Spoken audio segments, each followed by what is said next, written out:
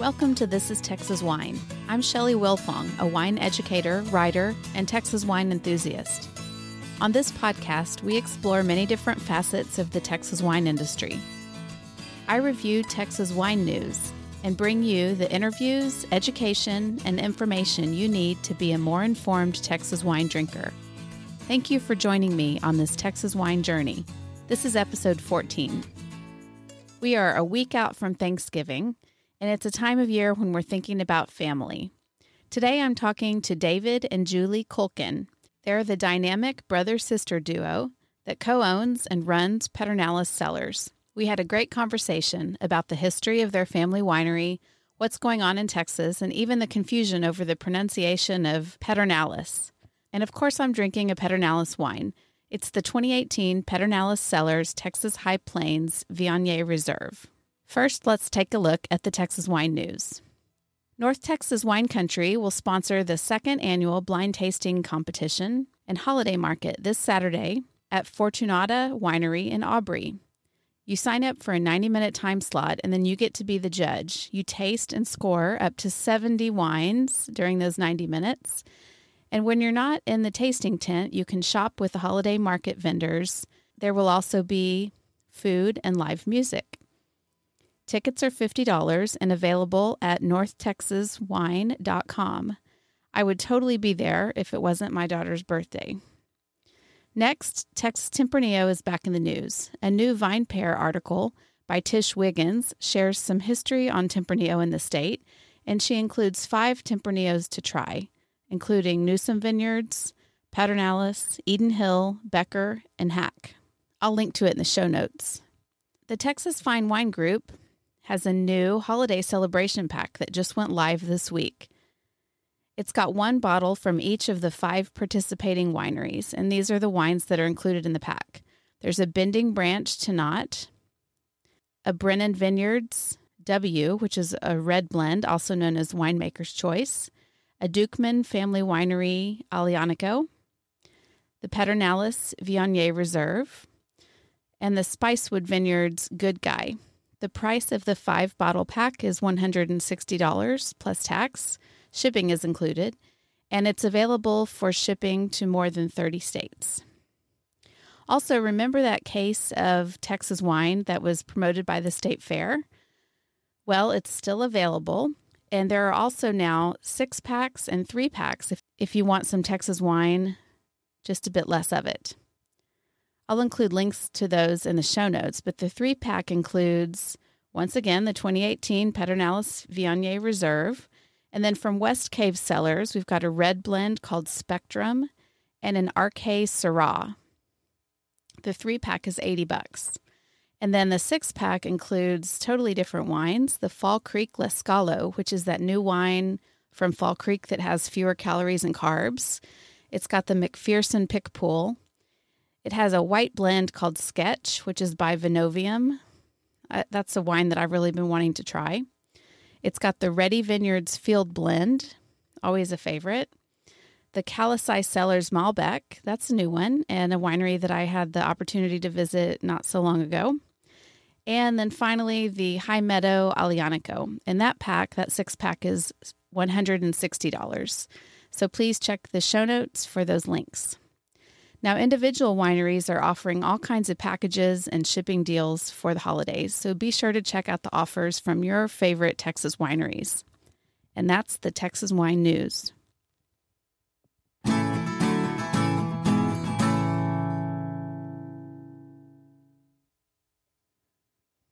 am so excited to bring you this interview with David and Julie Culkin, the co-owners of Pedernales Cellars.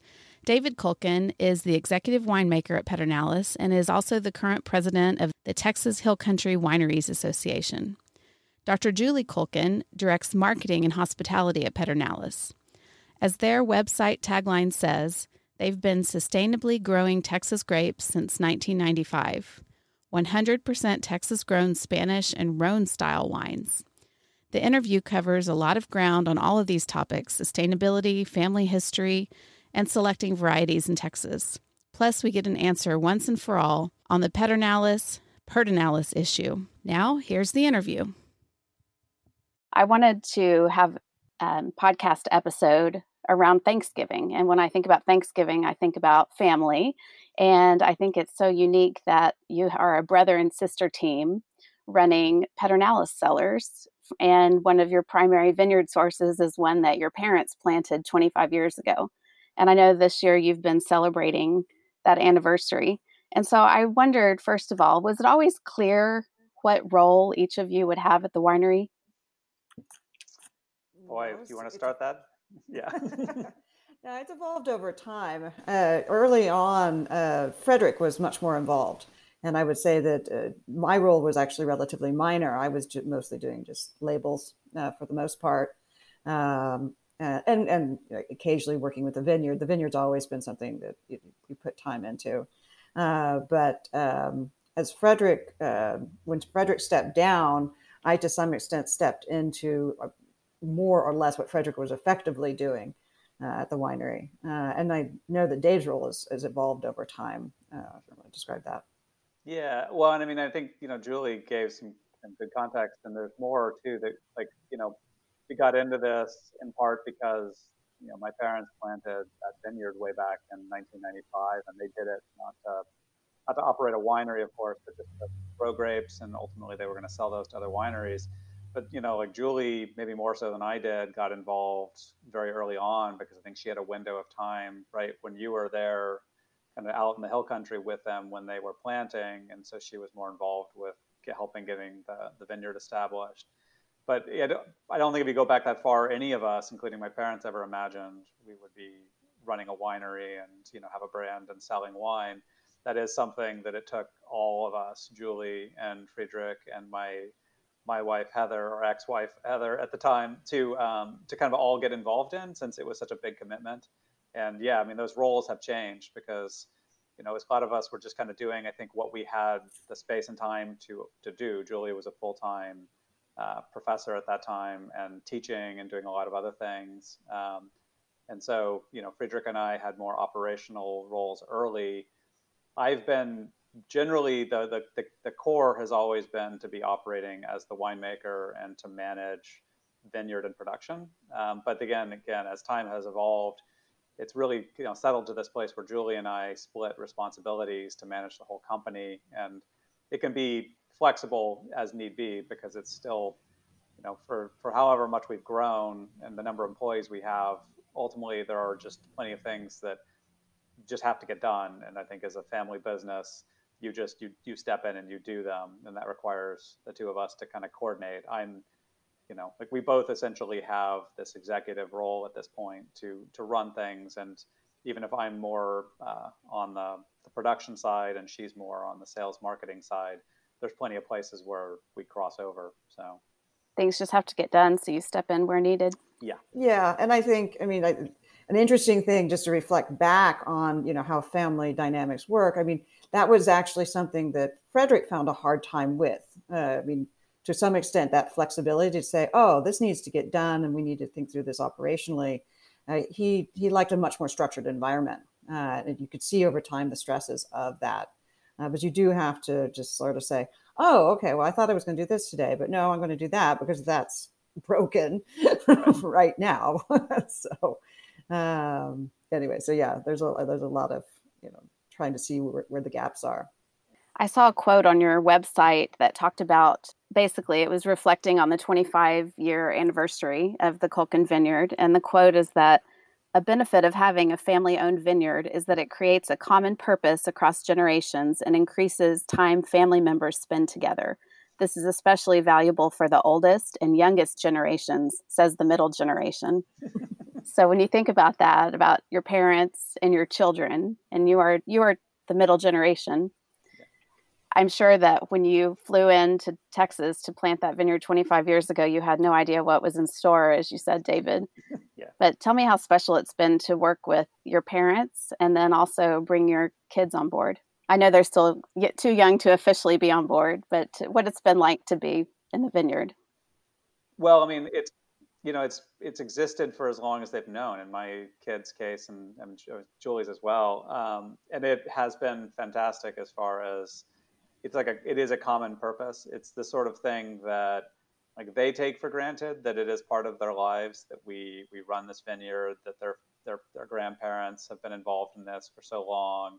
And it does, like a thing about a vineyard is that it is such a long-term commitment. It's something that you are doing for decades, not something you talk about as just, well, this year we're into this thing. So it's like you kind of date these parts of your life by it. You remember, oh, I remember the 2012 harvest, or oh my goodness, I remember the 2014 hailstorm, or I remember like all of these things have become the kind of the structure of your life. And when your family's involved in it, it means that like you also sort of weave all of that together in it. It's a lot of our family time ends up being specifically working on these things, being out in the vineyard for harvest together, or being involved in pruning, being back at the winery during crush. But like there's other funny things that like my kids have just grown up to become just kind of used to and they love, is like the fact that they look forward to Thanksgiving in part because it's one of only a handful of days that winery closes, and they and all of us can go out to the winery and have a family Thanksgiving there. And there is something sort of special about that, because it's not just some place you get to run around without anybody like trying to be careful about getting in anybody's business. It's that like this is the family's business, and it's a place that for that day they get to enjoy that part of it and be there and kind of dovetail all the normal Thanksgiving things with the fact that this is what the family does. So Yeah. No, I mean, I think it's been, I definitely think Dave's right. Harvest is sort of this, enormously intense time, but it is, it is something. I think, did mom and dad ever come out and harvest this year? They did. They They did. did. Though Okay. it has become increasingly a victory lap as much as it is. Yeah. It is a No, I working mean, but yeah, it is something because because I live in Fredericksburg, the girls go out almost every harvest because they're right there, and it is this sort of everybody can harvest grapes, right? Kind of thing, right? It's For at just, least a little bit of time. It is kind of backbreaking, but yes. yeah. Well, it's also it's just I was gonna say, even when the girls were very small, like I mean, like the 2012 harvest, Heather was taking pictures, and you go back and how old was, I mean, Carolina, I think, was only 7 years old at the time, right?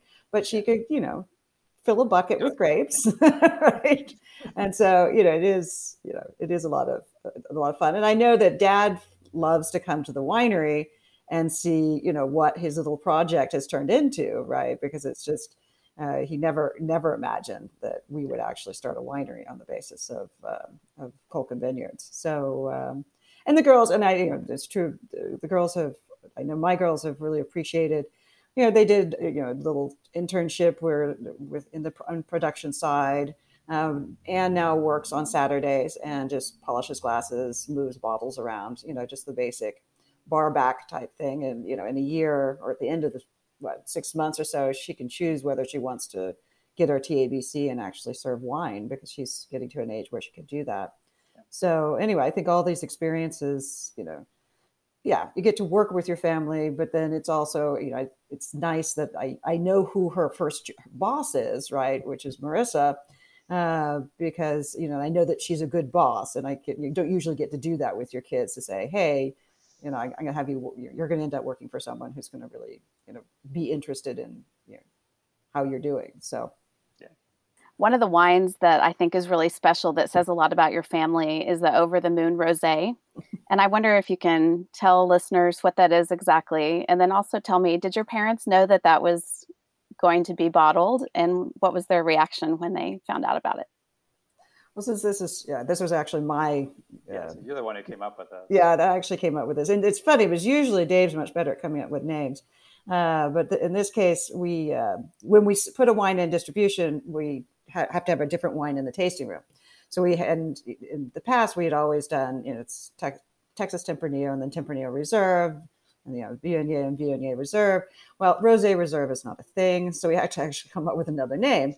And so I came up. The reality is this: the backstory is our parents met working on the Apollo 11 mission, and they literally met. They were both computer programmers working for IBM, and they were contracted to NASA and they literally met, over a mainframe, right? So it's just sort of a sort of geeky love story kind of thing. And so I came up with the Over the Moon Rosé as a way of commemorating that, because ultimately we would not have been in this business, I don't think, at all, if they hadn't had such a strong marriage. It was, they lived corporate life until basically their early 50s, and then they went out and planted this vineyard, and were running cattle, had a cattle operation they were running. So it was a completely different life, and that requires a really strong marriage to just redo your life, in middle age. So anyway, it's nice to be able to commemorate them. It happened to be we bottled it right before Valentine's Day, so I literally went to dinner with them. I have dinner with them on Wednesdays, and I was like, "Happy Valentine's Day," and they looked at it and they were really touched. They thought it was really, really nice. So I bet that's beautiful. You mentioned your daughter working in the tasting room, and I happened to notice that you guys have a lot of women in key positions in the winery. So I wonder if you want to brag about your team a little bit. Well, why don't you start on your side of production?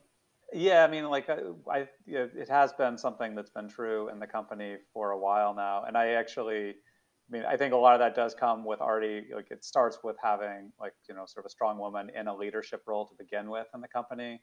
Like the fact that Julie and I make all of these decisions about what direction we take, our staff, and it's both of us. I think it helps because, we're from the beginning, we're making it ideally a culture that is good for men and women to be in.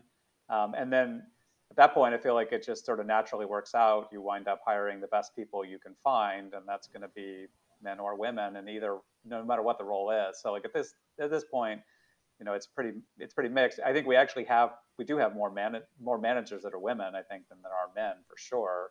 But that has just been kind of what applications we feel like are a good fit. So we've got Joanna on the winemaking side, who's kind of running the day-to-day in the cellar, and Shara, who I am sad to announce actually will be leaving us. Mm-hmm. So we'll see who our vineyard manager is going to be next. But Shara, who's been our vineyard manager for a while.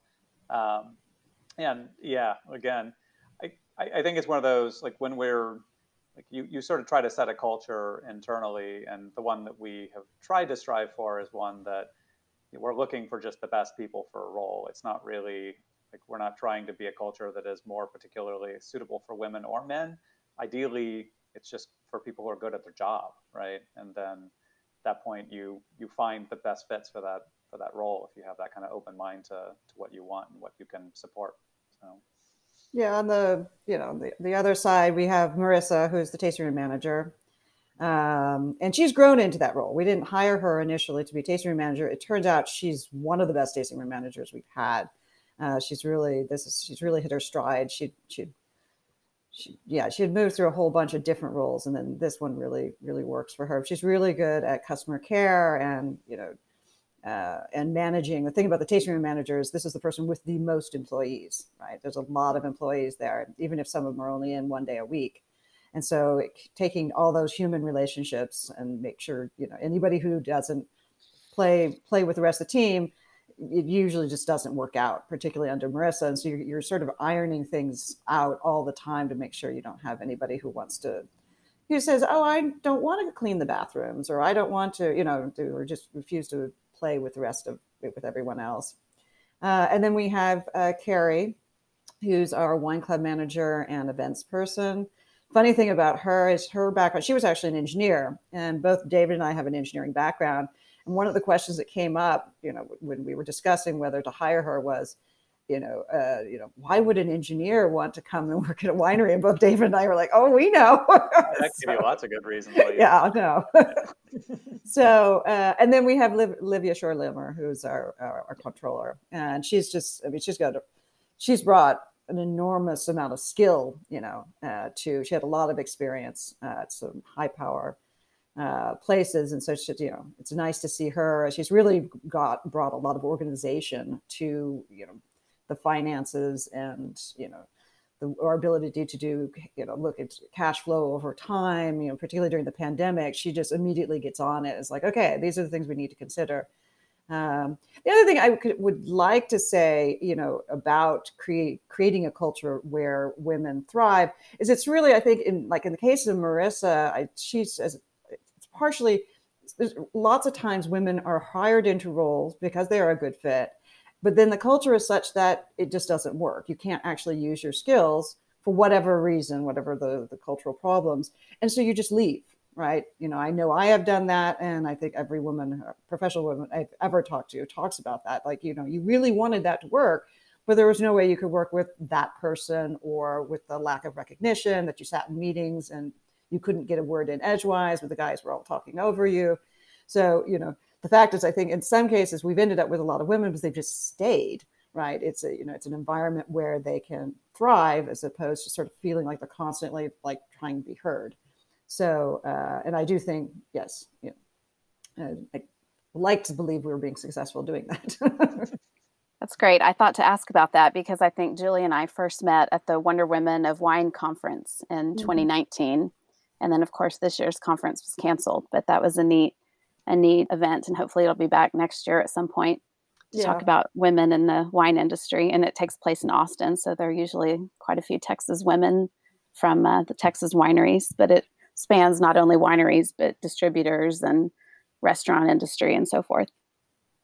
Julie, when you started the wine club, what was the situation like in Texas? And tell me about what wine clubs were like in 2006 or 8 when you started the wine club at Pedernales. Well, I have to say I didn't start it. Frederick started it. At the time, I know that there were only a few wineries at the time. And so that wasn't a huge thing. I've even heard Messina Hof, interesting enough, which is a much older winery, right, from the start of the 1970s. They didn't start their wine club until after ours. They had this sort of fan club kind of thing, right, to be part of the family type. And so they had loyal customers and a sort of a way of recognizing that, but they didn't have a structured wine club. So a lot of the ideas for the wine club were really coming from California and looking at what they were doing. So yeah, I can't really say other than it was really just a new thing at the time. But there were just very few wineries. I don't think Bell Mountain ever had a wine club, did it? They may or may not have. And I mean, I would echo what Julie is saying is that when we talked to a lot of the wineries that were in the business in Texas at the time, there were a handful that were doing something along the lines of a wine club with relatively it was a secondary focus, right? It wasn't necessarily a big deal for them. And a lot of others just really said, well, that's just we're not that kind of wine region. This is really just a consumer tasting room kind of deal. And some were in distribution, perhaps as a focus, as a way of kind of trying to increase their volume. But there wasn't that sense that there was actually that the conditions needed for wine clubs to be a focus were there. And it was, I would like to think that we're one of the wineries that sort of saw that as a focus from the beginning, because we are more oriented that, we're really about the engagement and the sort of the long-term relationship part of what we're going to do with customers. And so wine club is a natural fit for that. Instead of just looking to bring more people in the door, the goal really is to develop long-standing sort of relationships with customers who can appreciate and grow with the wine and everything else. And so, yeah, that was something that the second, it was really within the first 6 months, I guess 9 months we opened, we did start that wine club. And, there's a lot of things to make that work. And there only really one part of that is actually about making good wine. I mean, that is a prerequisite, but it is more kind of orienting your business around developing those relationships. So now, yeah, I mean, in that time frame, I can't say that there's hardly a winery out there where wine club isn't the focus. And I mean, it's great to see, because to me it just means that people are investing a lot longer in terms of what they develop for their customers. They're not just trying to sell some wine. So. And after this crazy year, I'm sure everyone's so glad that they have a bunch of really committed wine club members that are helping them get through this crazy period. Along those lines, I mean, that has actually been one of the surprises. I mean, that was one of our fears, right? Was that given the economic situation, the recession that came with the pandemic, that we would actually see a lot of wine club members drop.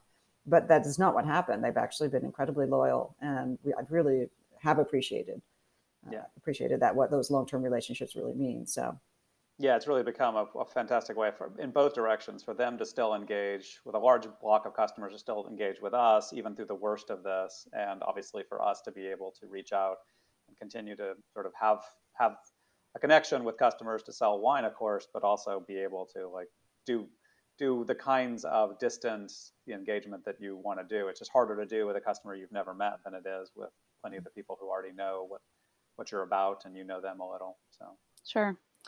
Well, David, I know that you've been serving as the president of the Texas Hill Country Wineries, and I've been watching a number of your Facebook Live happy hours, so I feel like we're long-lost friends. But besides COVID, what are kind of the issues and topics that group has been talking a lot about during your term as president? What are the big challenges, and are those unique to the Hill Country, or are those industry-wide challenges? So again, if for people who don't know the associations in the state, there's the Hill Country Association is specifically focused on marketing and branding and events for the wineries that are in the Hill Country area. Though, like at this point, because we have a number of wineries that also just have tasting rooms down here, they're involved even when they're often operations that are in the High Plains and elsewhere. So like the big focus for us has been about how to market this whole identity, the brand of Texas Hill Country wine. And I think from the Hill Country Winery point of view, we do sort of see this as the heart of both winemaking and kind of wine experience in Texas. So to that degree, we are looking at trying to craft at least that identity.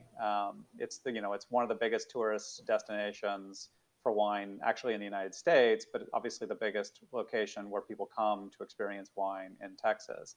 And that has evolved a lot because when I first got into this, the association, we got involved. Really, the focus was just on how do you create events that'll bring people to the front doors of wineries, and we still do that. A lot of the events are sort of ticketed events intended to kind of help people tour around and experience new wineries they might not have been to or go back to existing ones. And that's still a useful piece of what the trail does and the association does.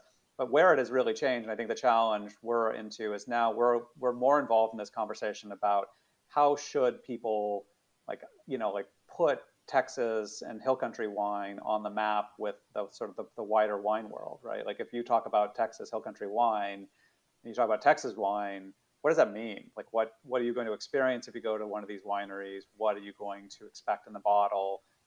Where is it headed? Where does it fit in the sort of the world of old wines and other new wine regions? And Julie's actually, and she can talk to this a little bit, has had some involvement too, both because of Twiga, but she's been involved in the conversations with TDA and others about marketing the wider sort of Texas brand of wines. That she can kind of get into the challenges there because they're really trying to hit that bigger message of again, what is Texas relative to the rest of the world and the rest of the country?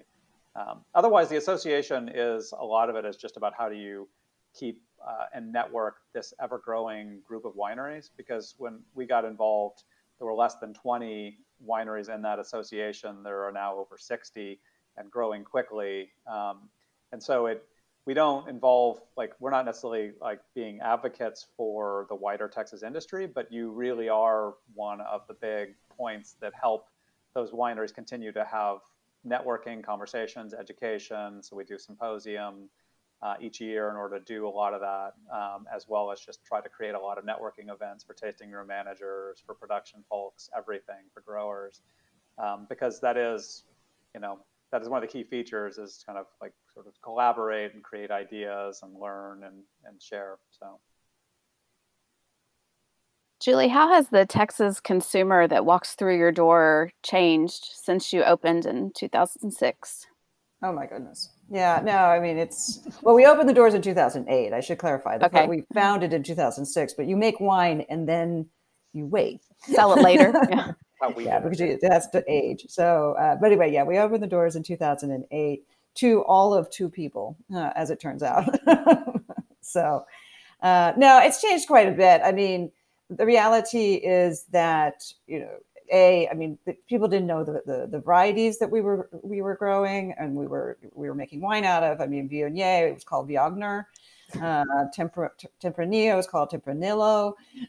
So it's just, that is the amount of knowledge. And that's, I mean, there's been an evolution in just wine consumption in the United States away from only drinking Cab, Pinot Noir, Merlot, et cetera, to really being open to varieties that you cannot pronounce, on first seeing them. And so that has changed.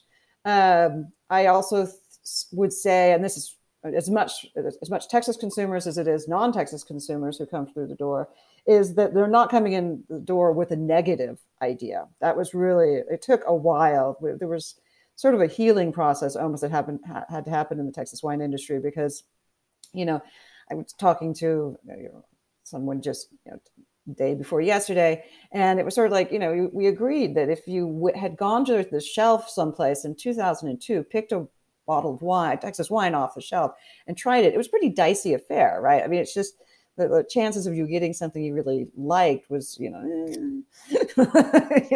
there were some good wines, but it was really, there was what you're just talking about. There was no identity that sort of said, hey, no, we need to focus on, on doing these things. And people, the variety piece was very important, that we started growing the things that we should be growing and making wine from them. So, yeah, I mean, that evolution, I don't think I've heard anyone say something like, oh, Texas wine, I'm only here because so-and-so dragged me out here kind of thing. I haven't heard that in a long while. So that's changed quite a bit. And, the reality is people just randomly go up in 290 and don't look up anything. They're still actually fairly likely to find some good wine, right? If they just do it randomly. So, yeah. And I mean, and the other thing, Julie and Friedrich both got involved in this very early, was working on sort of going out and finding the people who could advocate for Texas wine, particularly in the Somm community, that there is good wine and that, give it a chance. And like that has grown over like the last 10 years dramatically, to where, for consumers who go into retail or who just, like want to reach out and, and talk to a professional, like read reviews, there are now a really good community of people in that and trade who can speak to the quality of Texas wine and where it's good, right? But I know, like when Julie and Friedrich first started going to some of those conferences, some of those same attitudes of, well, I mean, you're not serious, right, about Texas wine, was kind of a starting point. And I think now that's rare. It's usually that, okay, I definitely know there's good Texas wine. Show me what you got. Is this something, that I think fits what I believe Texas can do well? And that's a much better conversation to be having with anybody in the business, is to recognize there are really ways to make good Texas wine. And now let's just evaluate whether you're doing it right, as opposed to saying, I just don't even think the premise is any good. Which was kind of where it was, I think, when we started. A lot of people just doubted the premise was worth considering. So I have just been having a Facebook discussion about an article that came out recently that was called, Does Texas Need a Signature Variety? Mm-hmm. And I also attended a TexSomm seminar, you guys might have been there a couple of years ago, about whether or not Texas needs a signature variety or perhaps varieties. I know that your portfolio leans heavily on Tempranillo and Viognier, but when you think about marketing Texas wine, do you think it's important that the industry come together around a few certain varieties, or how would you approach that from a marketing perspective? It's just not the case, right? The reality is a lot of things grow well in Texas. And that was really sort of the discovery process. Once you got out of like, oh, we need to do one of the things that people recognize, you start saying, okay, we're not going to do the things that people are recognizing. And then you start testing these various varieties.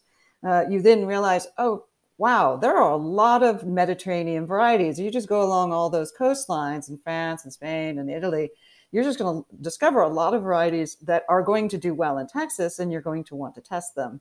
And so it's really become almost the opposite message to say, no, we're not a one-trick pony, right? And we're vast, right? It plays into the fact is Texas is the size of France, and you would not expect France to have a signature variety. That would be sort of silly and un-French. So the reality is the diversity message has actually become the more important message. And in this case, I mean, just to give a little perspective, the other state that has developed a very good reputation that is also like that is Washington. Washington does not in any way, shape, or form have a signature variety. It grows almost everything. And so we're more like that. And they've been able to be successful on that. I mean, if you look at a map of just Red Mountain AVA and look, they have Gewürztraminer in one place, and then they'll have something like Mourvedre somewhere else, just because you have that elevation and the aspect all works that you can find a microclimate where you can grow an amazing diversity of things. And so, yeah, I think that is the message at this point, is that, look at all the things we can do, right, kind of thing. Yeah. No, I'd echo a lot of what Julie said too, because I think it would be, for a marketer's point of view, it probably would be easier if you were asked to market like some signature varieties to be able to characterize the region.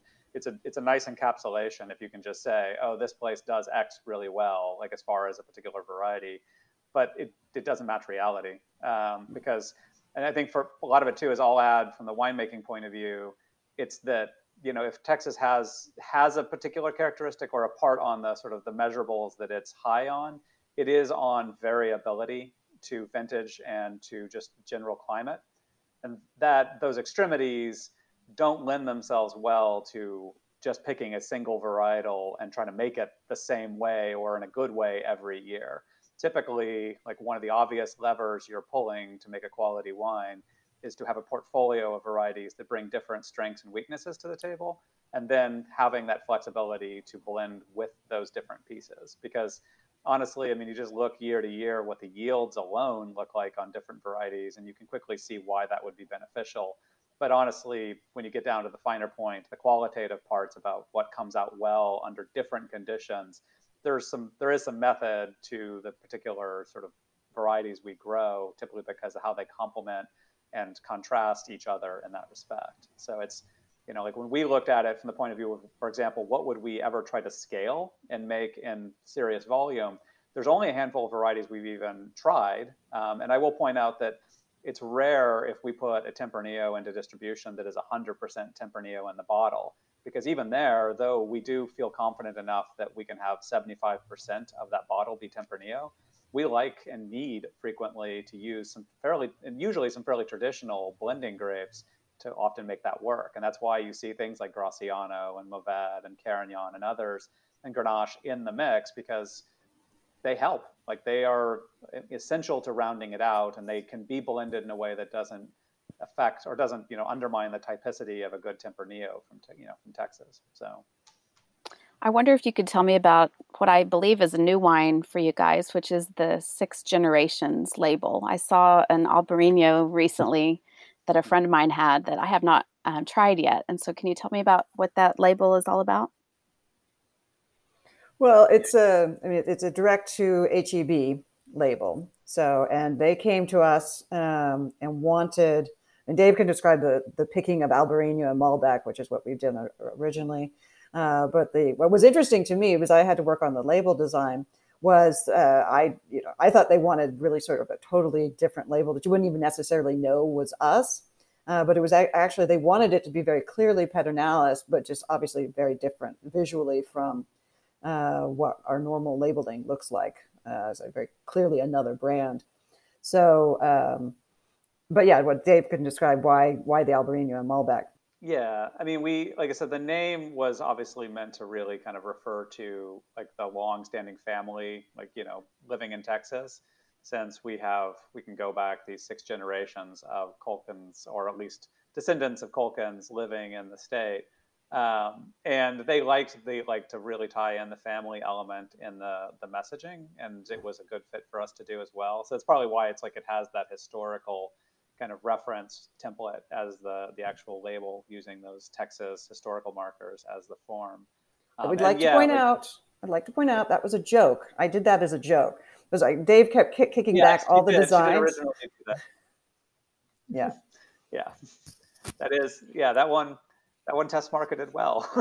So, but yeah, but then, like in terms of what we're doing with them, we'll see if we do some more and different varietals with them. Originally, we wanted to highlight a couple of different varietals that we do in Texas that we thought would be a good fit. And Albarino was kind of the easy one, I think, to figure out on that one because, we only have a handful of white varieties we feel strongly about to do varietally, and Albarino, Viognier, and Vermentino are the three most common ones. We occasionally are doing Roussanne in some volume as well, but and so that that was a good fit for us, is a good fit that HEB liked too if they were going to be supporting this in retail.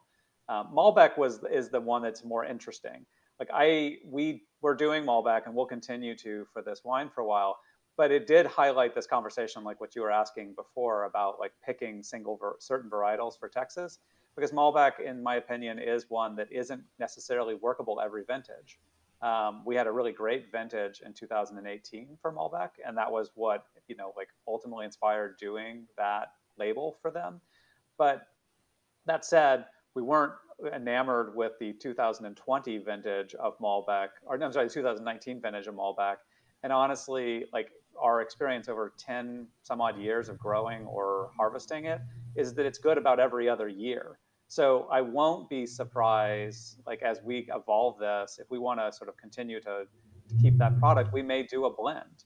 And that's because I do think Malbec is a great candidate for blending most years, or highlighting, as one-offs. And that product will be a good kind of test of which it is, right? Either it's going to be we do Malbec for that 2018 vintage and then do something else, perhaps with them next, or we evolve it in a place where it can be sustainable for people who liked what they got in that bottle, but it may become a Malbec blend. And like whenever we're having conversations with people about like growing in Texas, we, even like new wineries will talk about how they really want to focus on a particular variety. And I always sort of end up cautioning, well, think about what you can, what can collaborate with what you want to do, because, it's hard to find something that is going to just come through perfect every year. It's just, we all be careful of the promises you make, I guess. Yeah. Well, also we just think about like living in Texas. You can think of years where it's like, oh my God, that year was crazy on the weather, right? But we have to kind of turn out a great wine every year. And so you are looking at how we are really going to do that. Well, I know that wine in particular, your 2017 Malbec anyway, won double gold at the Finger Lakes competition just recently. And I was just a judge at the Lone Star International Wine Competition, where your 17 GSM Melange was the International Grand Star Red Wine, which is the big award. I know you also won 5 golds at San Antonio Stock Show and Rodeo, and I could go on. And obviously these are important things, or you wouldn't be entering competitions. And I know that you're really proud of those things, but I wonder what things other than medals you're most proud of over the past year, and things that people might not know about. Well, over the past year, my staff, it's been a roller coaster to try to keep turning on a dime to change what you're doing as a business, and keep people employed as much as possible. So, and I really, they were amazing in terms of me coming in and saying, okay, now we're going to do this, right? And then within a week, completely, redoing the staffing or ordering whatever things we needed in order to execute that.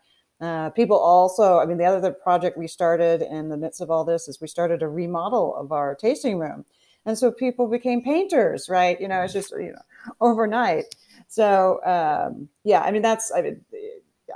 going back to the idea of culture and creating an environment where people want to be, I think, it has, really shown this year that, this group can pull together. And the fact that now, basically October was the first month where I could look at the numbers of what we're actually doing financially or in terms of revenue.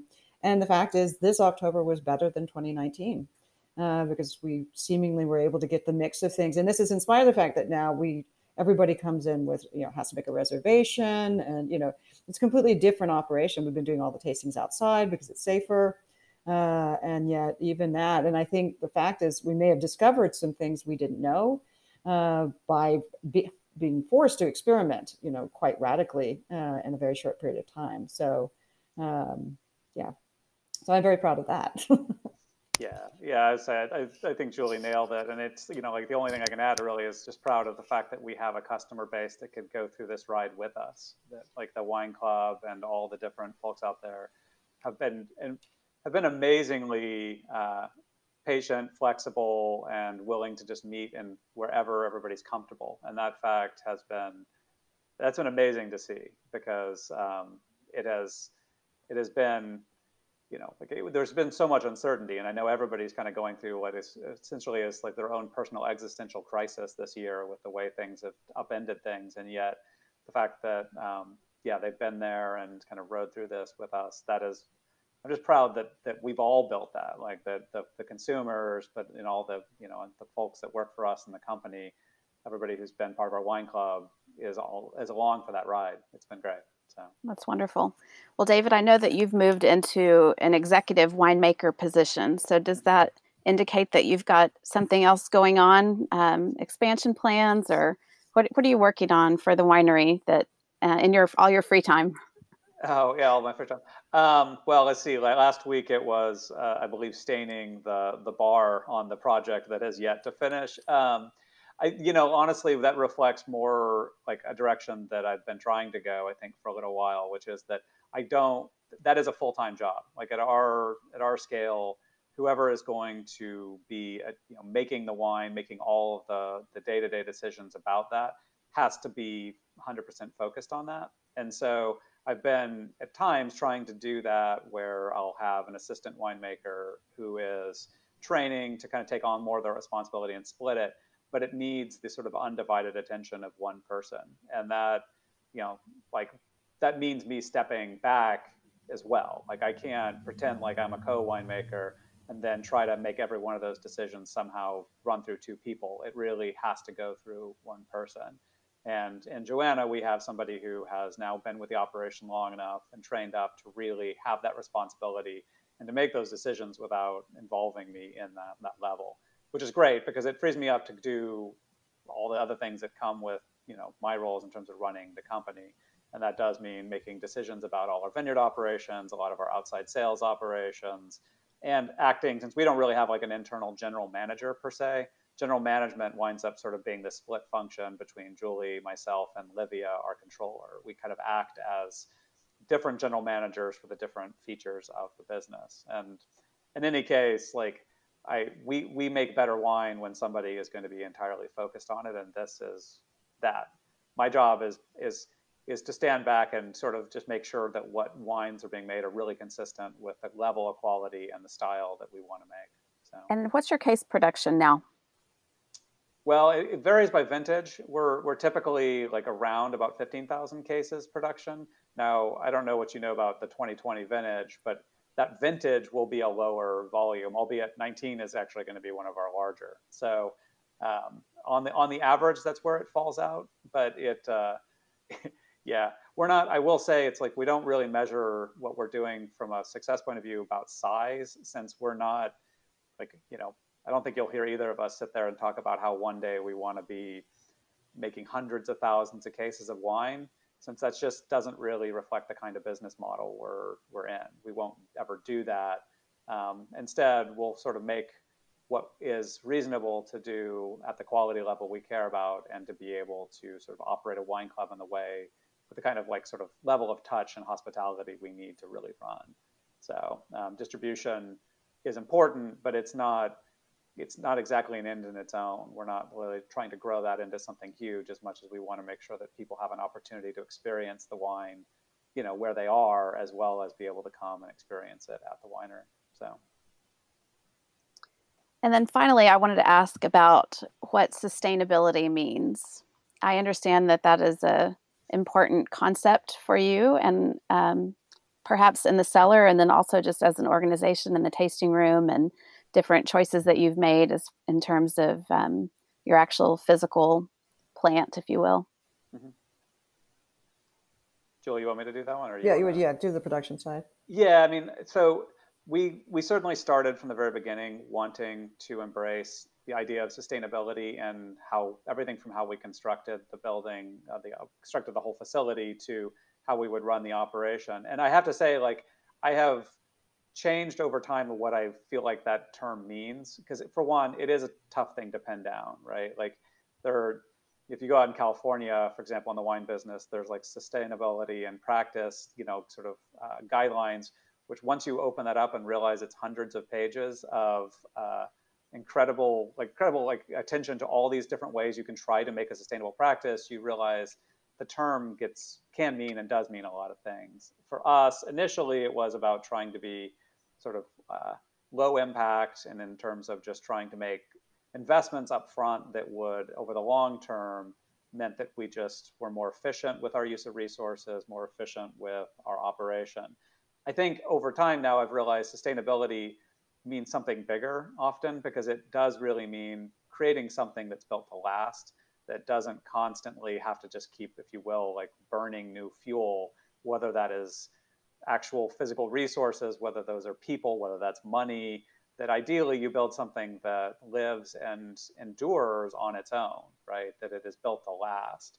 And I think we look at it more that way, as it is an investment worth making for our community, for our company, for our employees, for our customers, and trying to factor those into what we do, because it is sort of silly to chase window dressing type of things that just look good if you're wanting to kind of look good on what you do environmentally, if you can't really make an argument that actually makes what you do less labor intensive, less resource intensive, and everything else. And that's complicated, admittedly. Things like the geothermal have been, we can debate whether they've been in good investments, but they were certainly effective in terms of putting capital to work in order to create something sustainable. But elsewhere, we've had some long debates about what is the best way to do that, because what we haven't ever really been all that focused on is just trying to sort of check off the list so that we could sort of get some label about, hey, we're now certified to be this or that. Because on the vineyard side, it's challenging trying to find, for example, the right mix between what is environmentally sound, what is safe for our staff, and what is financially viable, and what is viable for making quality grapes. So,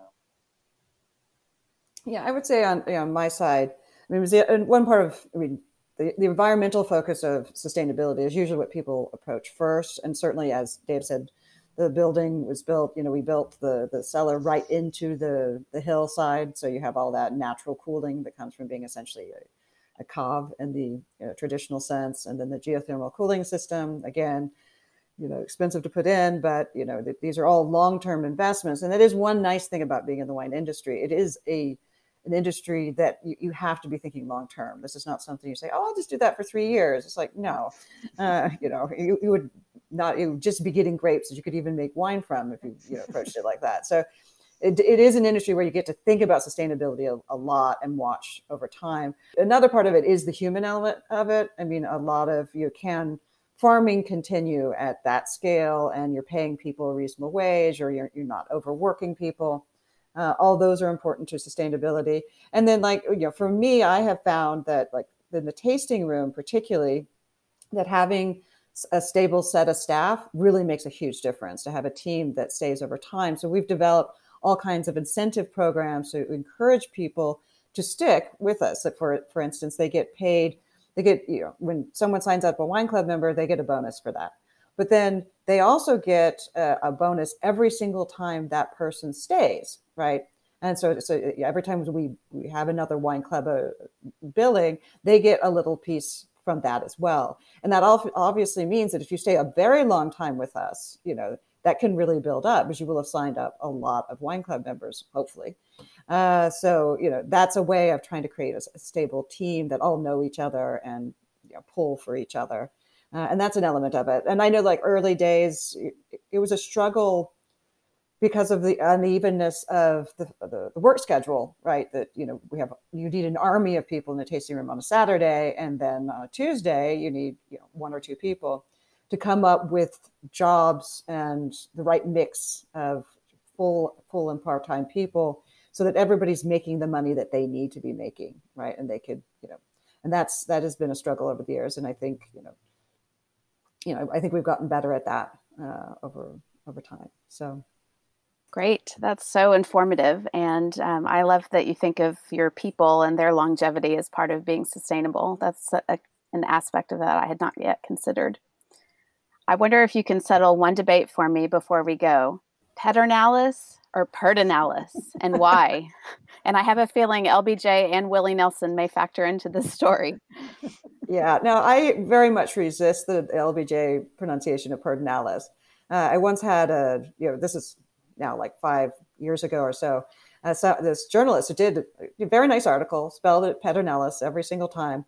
And then the editor got a hold of it, and in big block letters, Pedernales, misspelled. And that's really the problem with this misspelling is the fact that people then add that R into when they write it down. And so we always say it's Pedernales. And if someone says Pedernales, we're not going to correct them. But the reality is that, there is no R there. So. Yeah. Yeah. So I feel like we do sort of walk this fine line of being, I mean, both of us have been in Texas longer and more than anywhere else. Julie actually gets to at least claim she was born here. So that makes her a native Texan, I think, by some people's standards. But having moved around a lot too, it's like I kind of both giggle and go along with like the pronunciations, because I know that it's just part of somebody's experience of being in Texas and being Texan.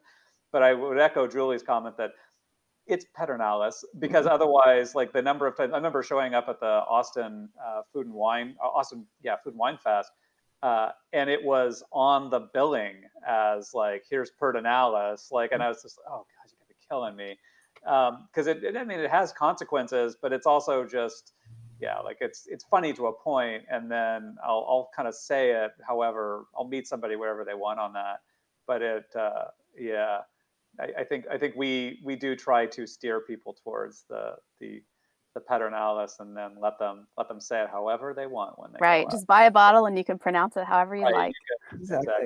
Well, your last name is challenging enough to spell, so the spelling of Pedernales may be challenging as well. But I want to thank you both for being here today. This was great and got a lot of good information. I feel like I know more about your winery and your family, and that was the goal. So.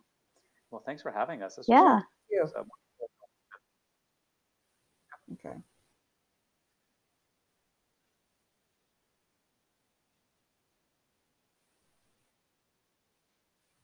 Okay.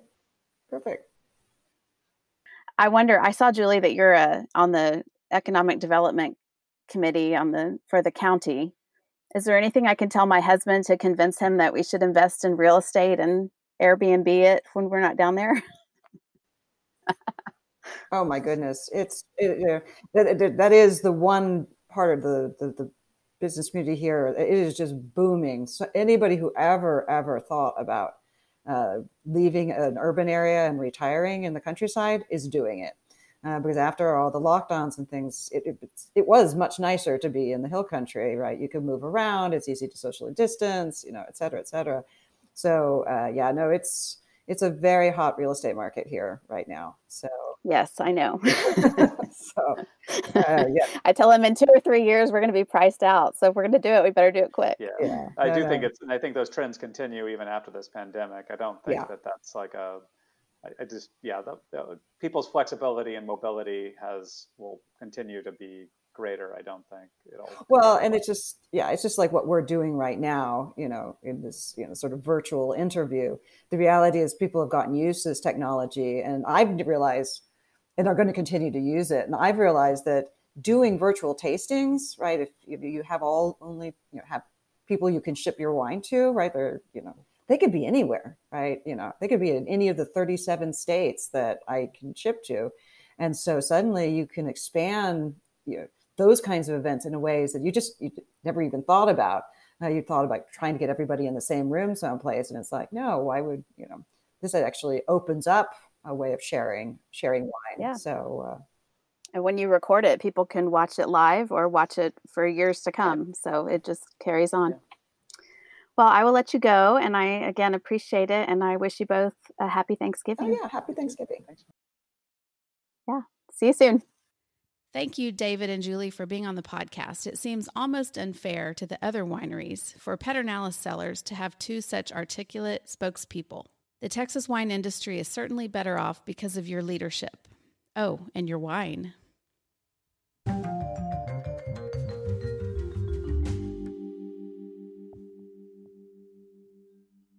Today I am drinking the 2018 Pedernales Viognier Reserve from the Texas High Plains. This is one of the wines that I'm recommending for Thanksgiving in an article that I wrote for the State Fair of Texas that is scheduled to be released just as this podcast airs. In the article, I write that this Viognier is a medium-bodied wine that delivers powerful tropical fruit notes. It's versatile enough to enjoy with the main meal as well as with turkey sandwiches the following day. That's if you have any left over, which is doubtful. Now, here are my 3 commandments for pairing wine with holiday dinners.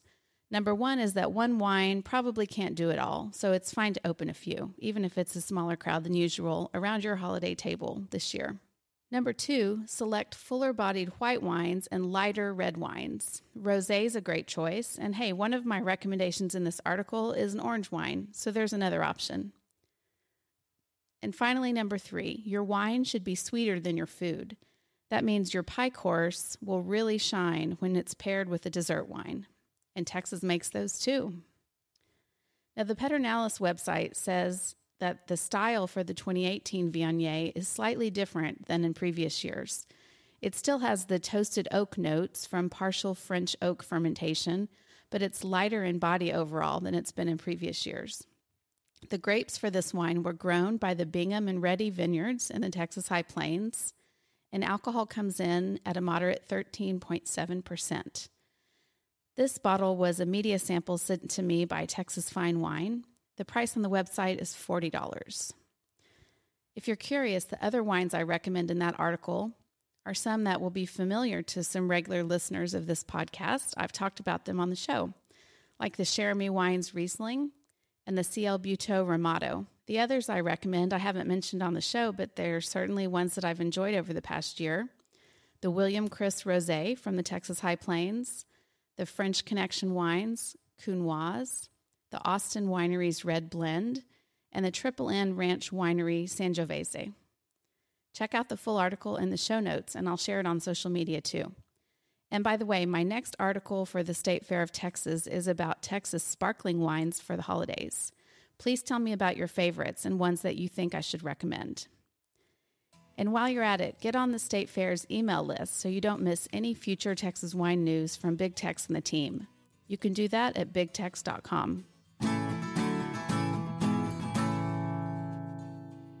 I'm taking some time off from the podcast before the end of the year. I'll have one December episode that'll be out on December 10th, so don't miss it. Go ahead and subscribe to this podcast and rate and review it too. That helps other people find the podcast. Please tell your friends to listen. Most people find out about podcasts through word of mouth, so share it on your social media. You can find all the show notes from today's episode at www.thisistexaswine.com. There are links to everything I talked about. And while you're there, sign up for the newsletter sign-up to subscribe to my monthly email newsletter. And for those of you who have signed up, don't worry, I'm going to write a newsletter soon, really. Of course, you can email me with any feedback or questions. Who would you like to see on the show? My email is texaswinepod@gmail.com. And follow the podcast on Twitter, Instagram, and Facebook. My handle is @TexasWinePod. Happy Thanksgiving. I am so thankful for our enthusiastic and growing Texas wine community. I'm thankful for Texas Wine Lover website and Jeff Cope, who years ago took a chance on someone who didn't know much about Texas wine.